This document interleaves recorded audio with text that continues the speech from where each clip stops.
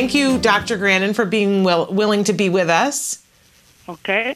And we have a bunch of questions from parents. And just before we started, I was talking to you about the fact that parents are so interested in what you have to say about finding your child's strength and how some children are visual, some are more conceptual thinkers. And parents always want some help and guidance, Dr. Grannon, about how they can figure out where their child's strengths are so they can start to feed them. Do you have any advice for us? Well, yes, definitely.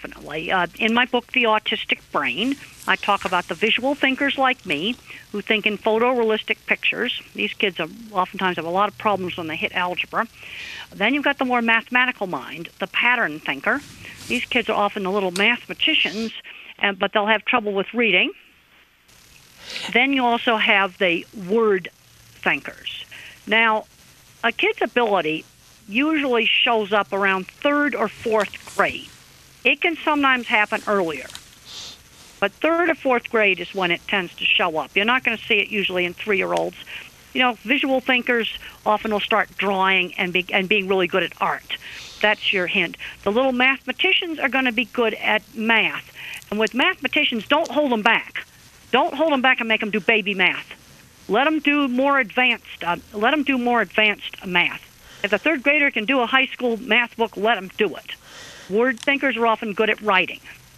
Do you think that sometimes parents are trying to look for those clues a little too early? Do you think waiting till 3rd or 4th grade is the key? Yeah, they tend to look too early. My ability in art did not really show up until 3rd and 4th grade. Interesting. And so before that, your mother probably wouldn't have been able to see how great of a visual mind you have. Well, I can remember Valentines I made when I was 5, and they were just regular little kids' art. They were not anything good. Okay. All right. And now, Dr. Grannon, we are going to have an opportunity to see you on Friday. You are coming to Ventura, California for a Future Horizon event for a conference on Friday. And you're speaking about sensory issues. And this is an area where parents have a lot of questions for you about sensory issues and how can we begin to understand, if we are not on the autism spectrum, what sensory issues our child might be having. Well, one of the most common, and I had it, is hearing sensitivity. If you see a child holding his ears, or he has a meltdown when he's in a noisy shopping center, that's very likely to be sound sensitivity. And sometimes that can be desensitized if the child can control the dreaded sound, where he can, control turning it on, control making it go off. Other kids have visual sensitivity. This is not my problem. But other kids will have this where they can't tolerate fluorescent lights. They can see them flicker. When they get tired, visual images may kind of break up into what one person called Picasso vision. Mm-hmm. You can get touch sensitivity. I couldn't stand being held. And that can sometimes be desensitized with deep pressure. And in my book, The Autistic Brain, I have a whole chapter outlining the sensory issues. And the other thing about them, they are extremely variable from sense to sense. One kid will have hearing problems, another kid will have visual problems. And is it ever that a variable in terms of what time of day or other things going on? Were you able to be touched in some circumstances but not in others? Well, the sensory problems get worse when kids get tired. But one kid will have a touch sensitivity problem, another kid will not have it. Mm-hmm. They are extremely variable, and they'll vary in severity, and they're going to vary into which sense is affected. Absolutely. And we're so excited on Friday to hear you speak on this event because it really is unknown territory for a lot of parents. You feel like you're delving in, and I will tell you honestly, as a parent of a child on the autism spectrum, it's so important. It's like, I think that most of us would give anything if for a day we could get inside our kid's head and experience through their nervous system what they were experiencing. It is really an area where a lot of parents just feel completely at sea, Dr. Grannon. Well, let's just imagine, for hearing sensitivity, a dentist drill hitting a nerve. Mm. Also, imagine your ears are a microphone, and it only has 2 settings. You can turn it off or it's on super loud. It has no intermediate settings. Yeah, now that my son is really, really verbal, it's fascinating to me that he'll talk about certain sounds and he says, "Oh, I can't be around that sound." And he'll say to me, "It's like my brain is bleeding if I hear that sound." He said, "Every part of me," he says, "feels like my brain is bleeding and that my bones are turning to water," which sounds terrible to me. Well, it's sensory overload. It's like too intense. Yeah. Is the problem. And I can't stand that horrible Dyson blade hand dryer that they have in the bathroom, but I tolerate it now. Now if I had to work in an office and listen to that constantly, that would not work. But sometimes some of the sound sensitivity in little kids can be desensitized somewhat if they control it. One of the real bad sounds is when a microphone squeals. You get the microphone too close to the speaker and the speaker squeals. Well, let the child take the handheld microphone. He walks up to it, and when it just goes, then he can back off. Yeah. He's controlling it. Okay. My fear when I was a child was balloons popping. And one of the ways that could have maybe been desensitized is take a balloon and blow it up really tiny, and then I take a pin and pop it, and it barely makes a sound. Then we blow it up just a little bit bigger, and I take a pin and pop it. Where I am in control. That's the key. Okay. So when you're doing the desensitization, make sure that there is an element that the child is controlling for it. Absolutely. I love All right, that. let's say the problem is throwing a fit at the supermarket. Mm-hmm. Well, let the child control how much supermarket he's going to tolerate. And when he raises his hand up, and there's a special signal, you're going to take him out of the supermarket. I love that. I absolutely love that. I think that's remarkable, which kind of leads me into the next set of questions, Dr. Grandin. We have a lot of parents that are talking about anxiety and how they can help their kids and teenagers especially deal with anxiety. Is that a control thing as well? Well, no. There's a problem in some individuals with autism with the fear system just being turned on in overdrive. In fact, my amygdala, the fear center, is larger than normal. Now, I want to emphasize, not everybody on the spectrum has this. This is where we get into the variability. But us visual thinkers, I've seen this with a lot of non-autistic visual thinkers too, when we hit puberty, when I hit puberty, that's when the panic attacks started. It was absolutely horrible. It was sort of like being in a land with a bunch of lions stalking around, and that's the way my nervous system was acting. It was dreadful. And it's now controlled with a low dose of antidepressant drugs. This is where medication can make a difference. And the medications you should be using for this is not the antipsychotics, like things like Risperdal, Abilify, and stuff like that. You need to be using some of the old-fashioned drugs, like a little tiny bit of Prozac. I'm taking a little tiny dose of an ancient old drug called disipramine. And you need to make sure you use very low doses, because too high a dose, you can get agitation and insomnia. And I strongly recommend that people read the chapter in Thinking in Pictures. I have a chapter in there called A Believer in Biochemistry, which describes all of my experiences. And to read that chapter in Thinking in Pictures, I want to emphasize there's no new drugs that work any better than the old drugs. Most of the new drugs are what are called patent extenders. They're just Me Too drugs. The ancient old drugs that you can buy down at Walmart will work just fine, and those are the drugs that are discussed in the chapter in Thinking in Pictures, A Believer in Biochemistry. Okay, really remarkable. And you mentioned that if it's the wrong dose, that you can have insomnia, which then I imagine can exacerbate the problem, and that sometimes you will get people who can be aggressive. And the next set of questions that our parents wanted to know was about those kids that are aggressive. We had one parent in particular who said, "My son is 24 and can be very violent. What can I do?" What do you recommend for that? Kinds of violence. There's one type that's a hot and sweaty rage, and it's kind of diffuse, and they tend to be really hot and sweaty. And there's a new book out called Hope for the Violently Aggressive Child that you can get from Future Horizons. And that book talks about the use of the old-fashioned blood pressure medicines, things like beta blockers, alpha blockers, clonidine, propanolol, some of these old ancient blood pressure pills, which can work really well. That's for the more hot and sweaty rage. Then you can get a rage that's kind of an irritability type of rage, especially in nonverbal clients, where a very, very low dose of risperidol, and I mean a really low dose, and you can use the generic. You don't have to use the expensive things.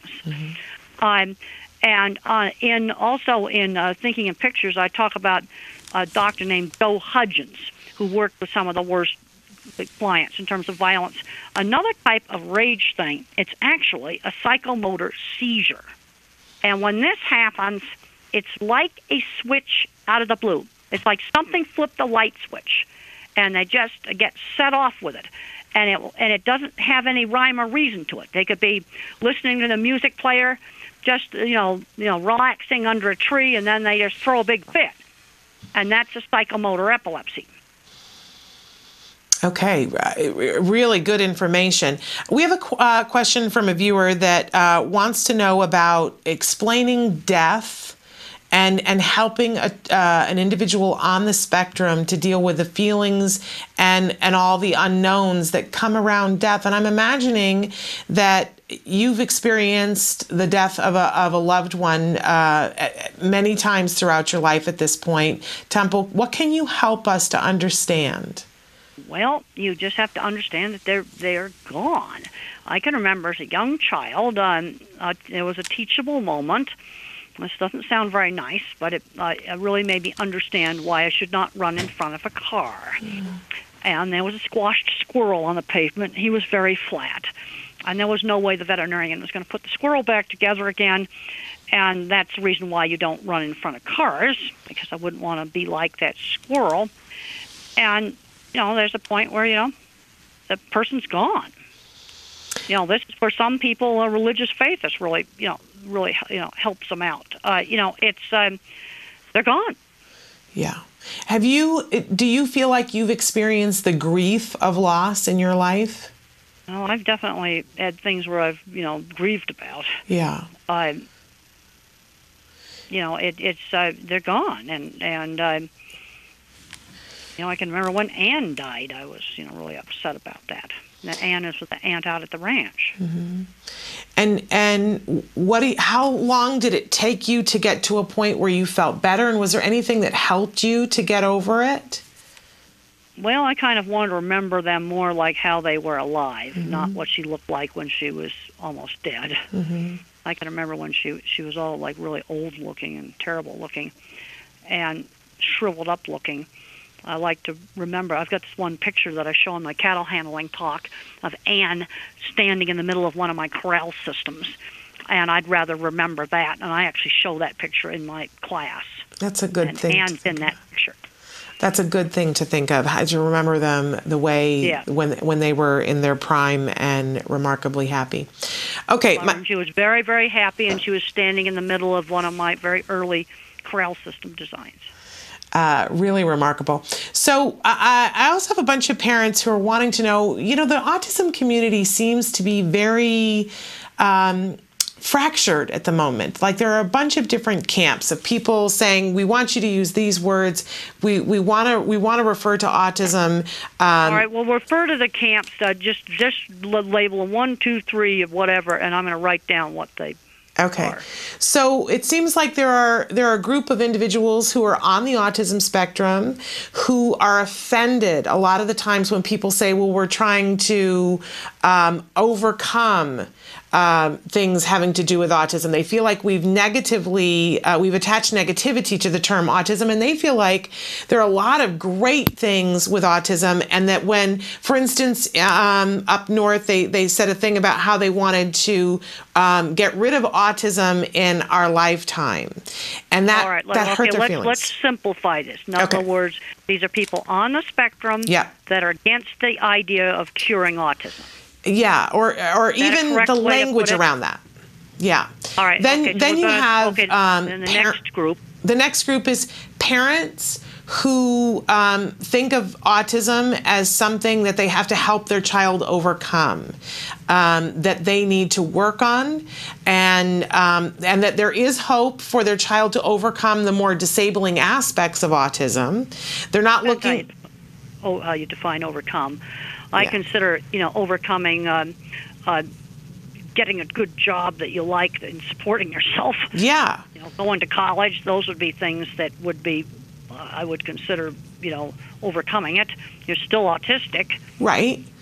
I don't want to be like these guys that are sitting at home playing video games all day. Right. That's not a successful outcome. Right. And then it seems like there's a third group of parents who believe that their children have been diagnosed with autism and their children are on the more severe end, and they don't have a whole lot of hope for their child making any progress. And they view autism as a tragedy. Well, all right. Okay. Let's just address these Okay. one at a time. We've got three groups here. Now, I have said in many of my talks, let's talk about group one. Yeah. These are the people on the spectrum. And I have said in many of my talks that if we were to eliminate all autism genetics, you better like your computer really well, because there's not going to be any more computer engineers to build you a new one. Because if you got rid of all the autism genetics, you'd be getting rid of an awful lot of creativity. Because a little bit of the trait can give some advantages, like mathematical thinking, visual thinking, some of these sorts of things. Yes. Now when it comes to so totally getting rid of autism genetics, I completely am against that. But on the other hand, I want people to be successful. So how do I define success? Getting out in the workforce and supporting yourself, preferably in a job you're going to like. I've gone out to Silicon Valley, and there's undiagnosed Asperger's people out there. They're having a great time. Free food, pastel bikes to ride around on. And then there is another group that's gotten addicted to video games and has become a video game recluse sitting at home. That's not a successful outcome. Yeah. And I don't think they're happy. And some of these are going to need a little bit of medication to cut the anxiety. And one of the things that helped make me be successful was when I was a teenager, I was not allowed to become a recluse in my room. They let me work in the horse barn. They let me mess around and not study. But be a recluse in my room, that was where I was not allowed to do that. I had to be out doing things. And when I didn't want to go to Friday night movie night, they gave me a choice: projectionist or sit in the audience. All right, let's talk about group two, parents that want to help their child overcome. Okay, so this group of parents tends to be on the kids that are less severe. In other words, you do the early intervention, you've got the child talking. Yes, they'd like to have their child do well in school. Mm-hmm. Maybe have their child go to college. I'm seeing a lot of kids having a lot of trouble with the school system, because I'd estimate that maybe 20% of individuals on the spectrum that are fully verbal would be really good at one of the skilled trades, and there's a zillion jobs out there that are really fun jobs. Some of the best parts of my life was working in construction. I just loved it. And no, you're not going to make the autism go away, but you've got to teach social skills. I had social skills pounded into me. I mean, I had to be a little party host when I was young. And I'm seeing too many kids that don't know how to shake hands. They're too shouldered. I hate it at a meeting when the mom comes up and does all the talking for their child, and the child doesn't do any of the talking. The child's got to learn to do the talking. And I want people to be successful, because what happens is I'm seeing when I go to a meat packing plant or I go to some technical thing, I am seeing that same geeky kid that doesn't have the label, and he's doing good. Yeah. Now, where an autism label in somebody that's got a good job does good is in their relationships. And that's why I did my book, Different Not Less, 14 old Aspies that made it in the workplace but had trouble with their relationships. And that can be really helpful. You're not going to make them normal, but it defines how you call overcome. Yeah. Somebody that sits in a room for 8 hours a day playing video games and is on a Social Security check, that's not a good outcome. Yeah. And that's I'm seeing too many kids going down that route. All right, now we get into this third group where you've got parents with extremely severe autism, and the child is not making progress. Mm-hmm.